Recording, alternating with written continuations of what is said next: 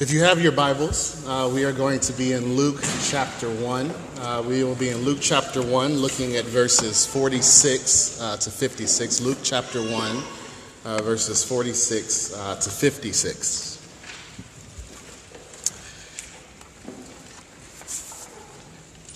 Let's stand for the reading of God's Word.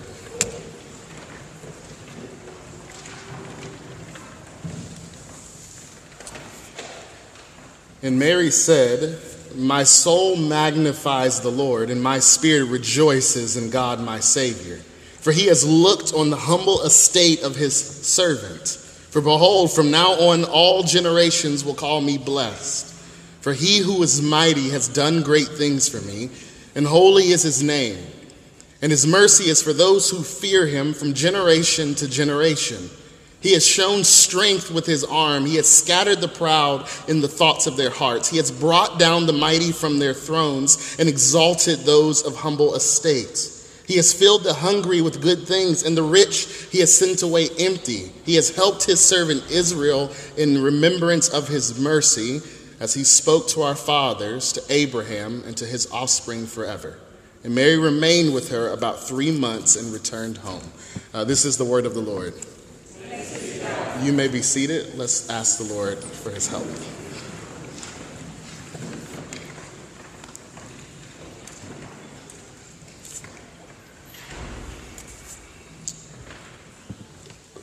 Father, the grass withers, the flowers fade, the kingdoms and rulers of this earth will fade.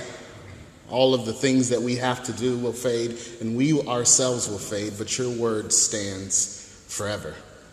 And we come to your word today, trusting that these are not dead words that are just sitting on a page, but these are the very words of God, the words that have been breathed out by God.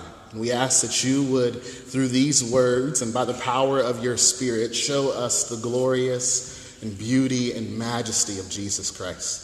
I ask that we would see him in his glory, and in seeing him in his glory, we would be conformed into that same image. I pray for all of us. We have heard bad news at various points throughout the week, but in this moment we ask to hear good news. It's through Christ we pray. And all God's people said.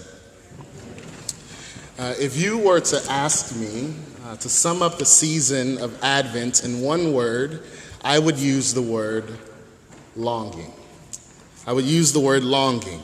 Advent is a season where God's people, we are invited to look back and reflect on the fact that God has taken on flesh to save us. But Advent is also a season where we look forward to the day where God comes back and makes all things new.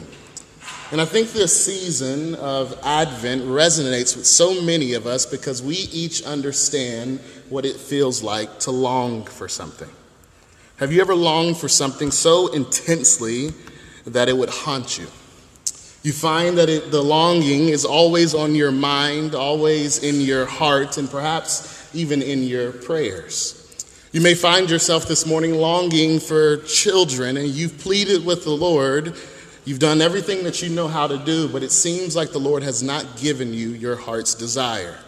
You scroll through your Facebook feed and you see that so many other people are having children, and it allows the excitement that you have be tethered with the pain because it feels like the Lord has ignored you. Perhaps you find yourself this day yearning to enter into the covenant of marriage, but it seems like you're constantly surrounded by everyone else who is partaking in this gift, and it feels like God has abandoned you. Or maybe it is health, or the health of a loved one. You feel the devastating effects of an aching body, and you hear testimony after testimony of God healing others, but it feels like he has passed you by. Maybe it's a career or a dream or whatever it is. You know, like I know this morning, that we are a people who have felt the bitter sting of longing. If we're honest this morning, each of us is longing or yearning for something. We are in a sense desperate for God to make a way out of no way. We are desperate for God to enter into our situations and circumstances and answer the deepest cries of our heart. What are you longing for this morning? What has been gripping your prayers and your desires and your thought life? But here's a question that I want you to wrestle with and sit with. How would you respond if God answered that very prayer? What would it do for your soul if God answered your deepest request? How would it affect how you would view God, and who would you tell? The entirety of the Bible, specifically the Old Testament, can be summed up in this same word, longing. After our first parents rebelled in the garden and walked their own path, God laid upon them the curse that has affected not only them and not only us, but all of creation, the curse of death. But in this cursing, in this rebuke from their sin, God gives a word of hope. He tells them, Adam and Eve, there will be a child. You will have one who will be of your offspring, who will come from your line, who will crush the head of the serpent who has caused all of this. Adam, there will be one who will be like you, who will succeed where you failed. There will be a redeemer and king that we so desperately need. And the rest of the Old Testament is an unfolding of this longing for this child to come into the world.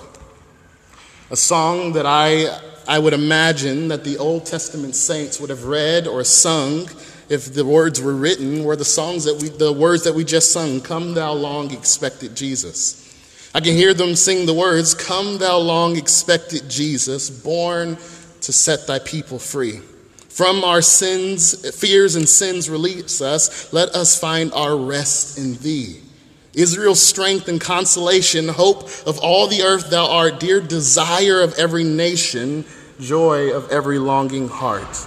Born thy people to deliver, born a child, yet a king, born to reign in us forever, now thy gracious kingdom bring."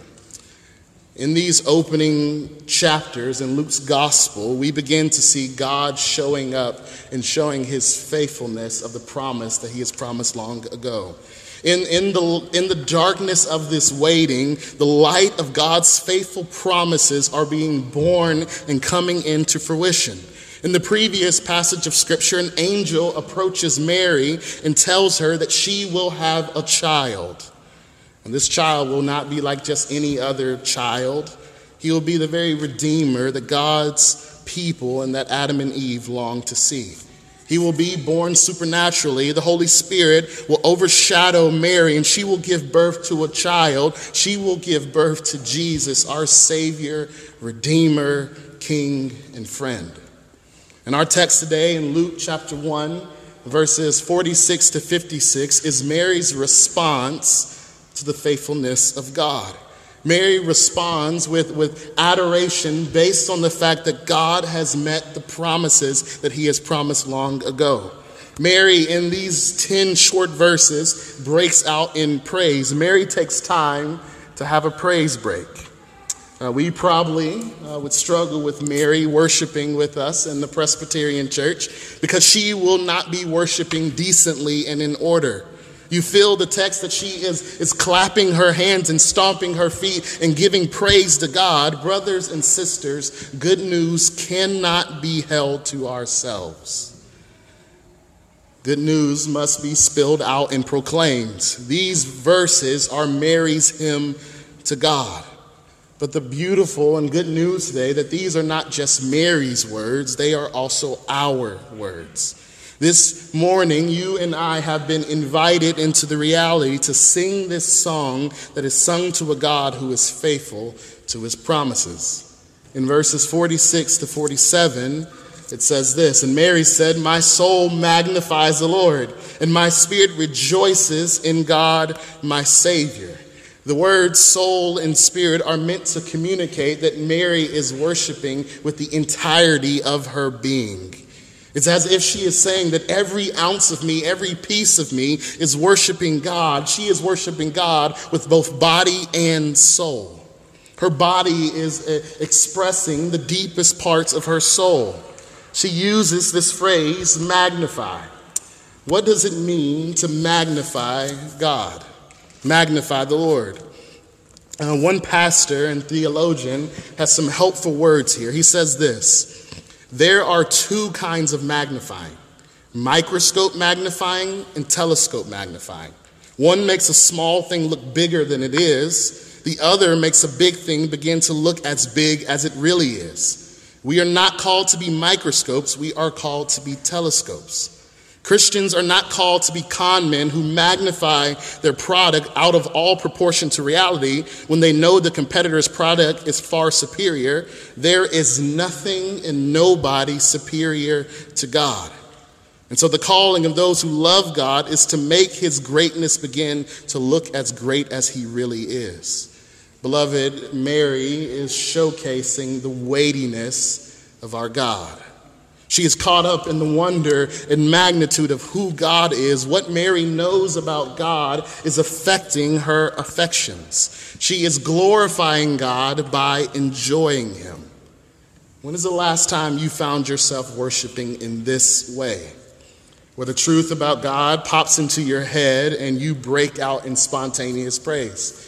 There's been times where many of us, if we had the opportunity to testify, that you have been cleaning your house to worship music and your heart has just soared. Or you have been driving on the highway and your heart is just bursting with praise and you're about to kill the person who's next to you, but you don't care because the truth about God has gripped your heart in such a way that it must spill out into praise. Psalm 34 verses 2 and 3 says this: my soul makes its boast in the Lord. Let the humble be here and be glad. Oh, magnify the Lord with me and let us exalt his name together. And the question that is worth asking and that this text forces us to wrestle with in this hymn: what is Mary teaching us about God? Why is Mary worshiping? And Mary gives us three reasons for why she is worshiping. First, she worships because God sees. Second, she worships because God has acted. And third, she worships because God has spoken. First, God sees. Verse 48, for he has looked on the humble estate of his servant. For behold, from now on, all generations will call me blessed. Mary states that God sees her. God sees Mary. And this is rather shocking and rather scandalous because of who Mary is and her place in society. Mary, according to what we know about tradition and what many scholars are saying, is Mary is most likely not older than 17 years old. She is planning to marry a poor carpenter. She is a woman. She is from a little podunk town of Nazareth. And Nazareth is this place where you would not send your children to. It's one of those places where you look on the news and you hear something devastating happening and you're saying, my children will never be in this place. This is Mary. Remember the question that Nathanael asked? What good can come out of Nazareth? She's a person who would be considered low on this socioeconomic status scale. In the eyes of society, Mary would be ignored. She would be treated as if she is nothing. She would be not seen by anybody, and this is why she says the humble estate of his servant. And Mary rejoices in the simple fact that despite being ignored everywhere else, God sees her. Ezra, my 19-month-old son, can get frustrated pretty quickly. One of his biggest frustrations is when either his mom or myself is not paying attention to him. We could be cleaning our house, we could be scrolling on Facebook, we could be prepping dinner, but in that moment, he begins to fuss, climb into our laps, make goofy faces. But what my son wants more than anything else, what he desires in that moment is to be seen. There's an unspeakable joy when he realizes that his mom and dad sees him. Brothers and sisters, you and I have this same desire. Even if we're not 19 months old, we have this same desire to be seen. If you are honest, you have asked yourself or even said out loud, does God see me. You may find yourself in this room this morning struggling with sexual sin. It seems like lust is grabbing a hold of your heart and winning, and all you want to know, is God seeing me fight this sin? Does he see me struggling? Your marriage may feel like a crushing weight, and something that was meant to be life-giving now seems riddled with pain, conflict, misunderstanding, and you are not sure if you can hang on. You ask yourself at night, does God see me? You feel your heart broken by the betrayal of a friendship or a loved one. It has ended in gossip and backbiting and slander, and you feel utterly alone. You ask yourself, has God forgotten about me? God, do you truly see me? And brothers and sisters, we can take heart in the fact that God sees Mary, but he also sees us. And the good news of the gospel is that God does not look at you with anger, but he looks at you with the gaze of love because you are united to his son by faith. The same way that God looks at Jesus, he looks at you. In Genesis chapter 16, when Hagar, who is the mistress of Sarah, she ends up in the wilderness. God in that moment comes to her in her lowest moment and says to her, you are a God of seeing. For I have truly seen him who looks after me. Notice what Mary says in the second half of verse 48 and 49. For behold, from now on, all generations will call me blessed. For he who is mighty has done great things for me, and holy is his name. It's worth being reminded that Mary is a recipient of divine grace. There is much to commend Mary for. She is humble, she is obedient, she fears the Lord, she knows her word, she has faith, she breaks out in worship. But all of these things did not merit God looking at her. God did not choose Mary because of her qualifications. God chooses Mary because he has graciously acted on her behalf. Mary is a sinner who is in need of mercy. And Mary is rejoicing and celebrating and filled with angst because God has seen her and poured out his unmerited favor upon her. And this is the story of every single believer.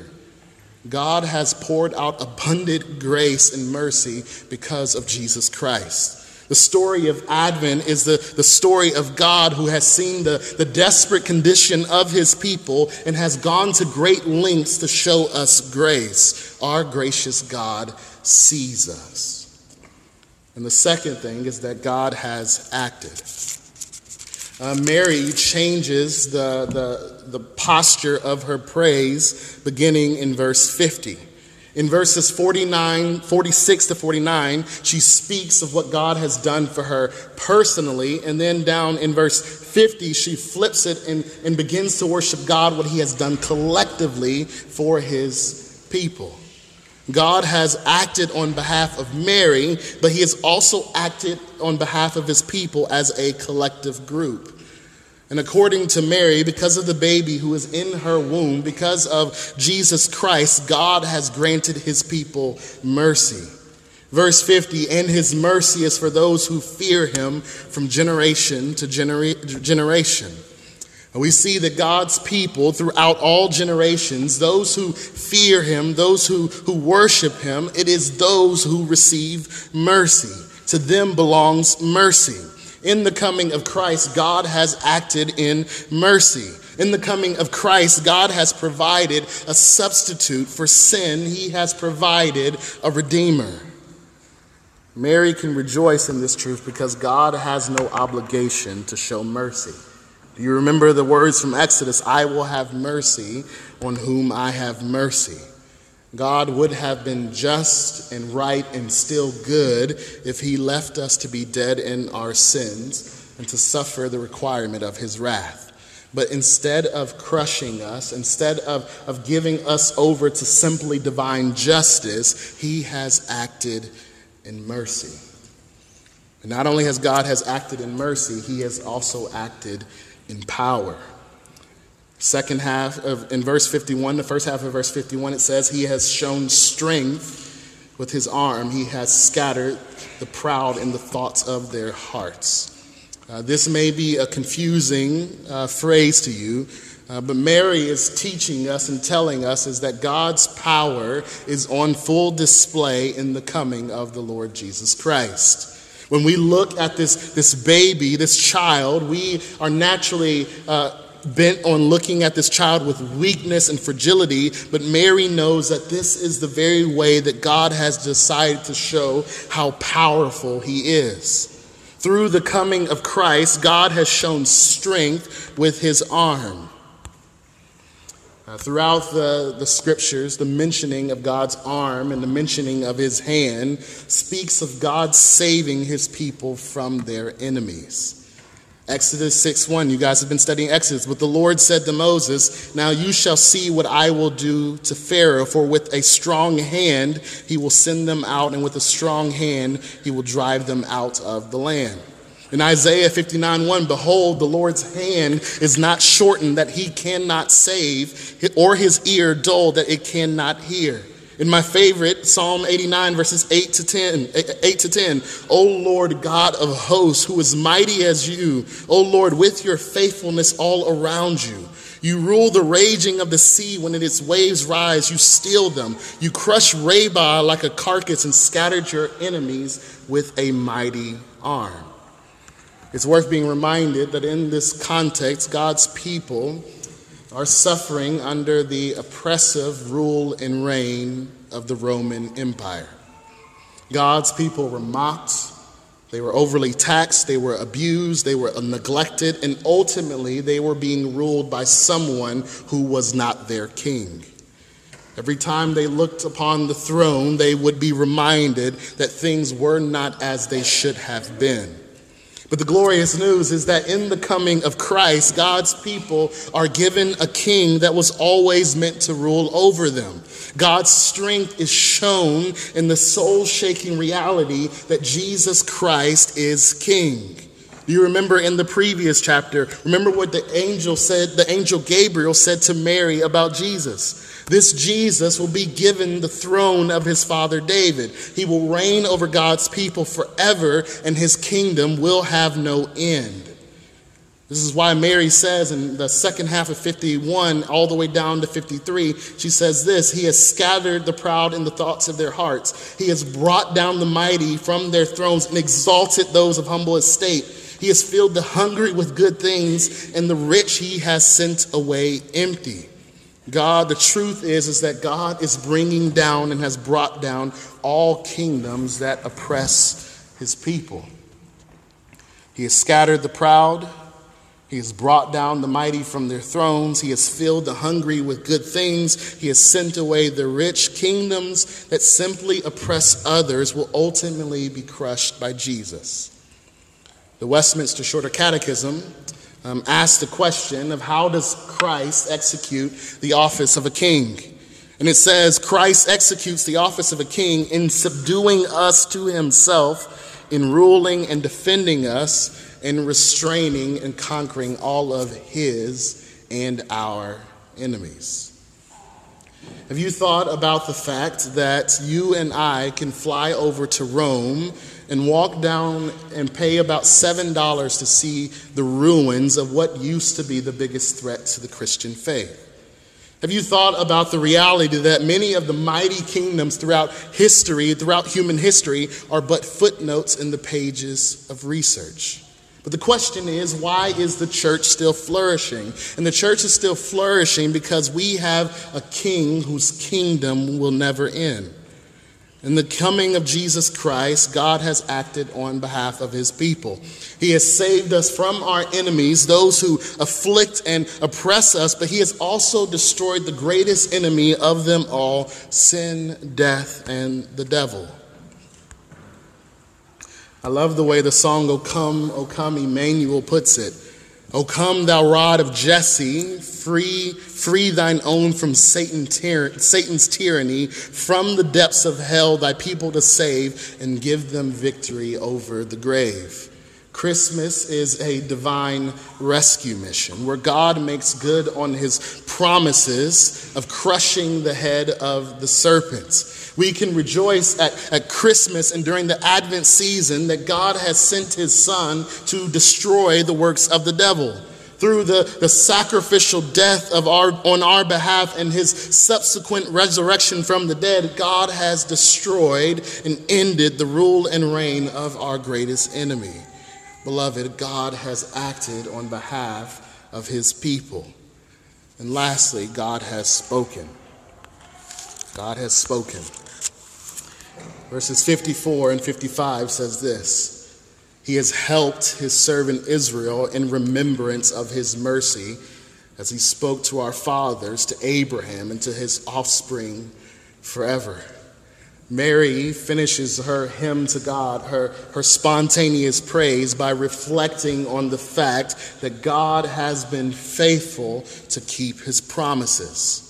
He has helped Israel, his chosen nation, in remembrance of his mercy as he spoke to Abraham and to his offspring forever. In Genesis, God comes to Abraham and his wife Sarah, and he tells them that they will have offspring as numerous as the stars in the sky. He tells them that through their offspring, all of the nations shall be blessed. God tells them that it would be through one of your children, Abraham. It will be through a singular seed, a descendant of yours, that all nations, the entirety of people groups, shall be blessed. And this is the same offspring that God promised to Adam and Eve, is the same one that God has promised to Abraham and Sarah. And this is the very child that is in Mary's womb. What Mary is saying is that God has fulfilled all of his covenant promises to his people. All of the promises of God find their yes and amen in Christ. God's faithfulness is clearly seen through the Advent story. Each of us knows someone who overpromises and underdelivers. They give you these grand plans and big dreams and visions, and you know in the deepest part of your hearts that they simply will not come true. But beloved, the good news is that God is not like that. Every promise that he has spoken has been fulfilled. God has spoken glorious promises and weighty promises, and they have all found their fulfillment. They have all found their climax in Jesus Christ. The promise of reconciliation between God and man is fulfilled in Jesus. The promise of the restoration of all things is fulfilled in Christ. The promise that eternal life and sins can be forgiven is fulfilled in Christ. And even when it feels like God cannot keep his promise, the Christmas story, the Advent story, reminds us that we serve a God who can make a way out of no way. That every promise that God has promised you in your word, even as bleak as it may be seen, God has spoken promises to you. And if you look over his history, he has not lost one yet. God has spoken. And my question to close our time together is, can you make Mary's hymn your own hymn? Can you rejoice in the reality that God sees you and that he has acted on your behalf and has fulfilled all of his promises? Can you see your own story in light of this grand narrative of redemption? Because it's easy for us to find ourselves singing and identifying with so many other songs, and we can find ourselves anchoring our narratives of life in the fickle things of this world. And the invitation that is presented to us in this season and every other season is to get lost in the beauty and reality that God is making all things new through Christ. My prayer is that we would sing of this redemption, and may it flood every single place that we find ourselves in. And may it flood out every background music and the various songs that are being played in our city and in our own lives. Will you pray with me?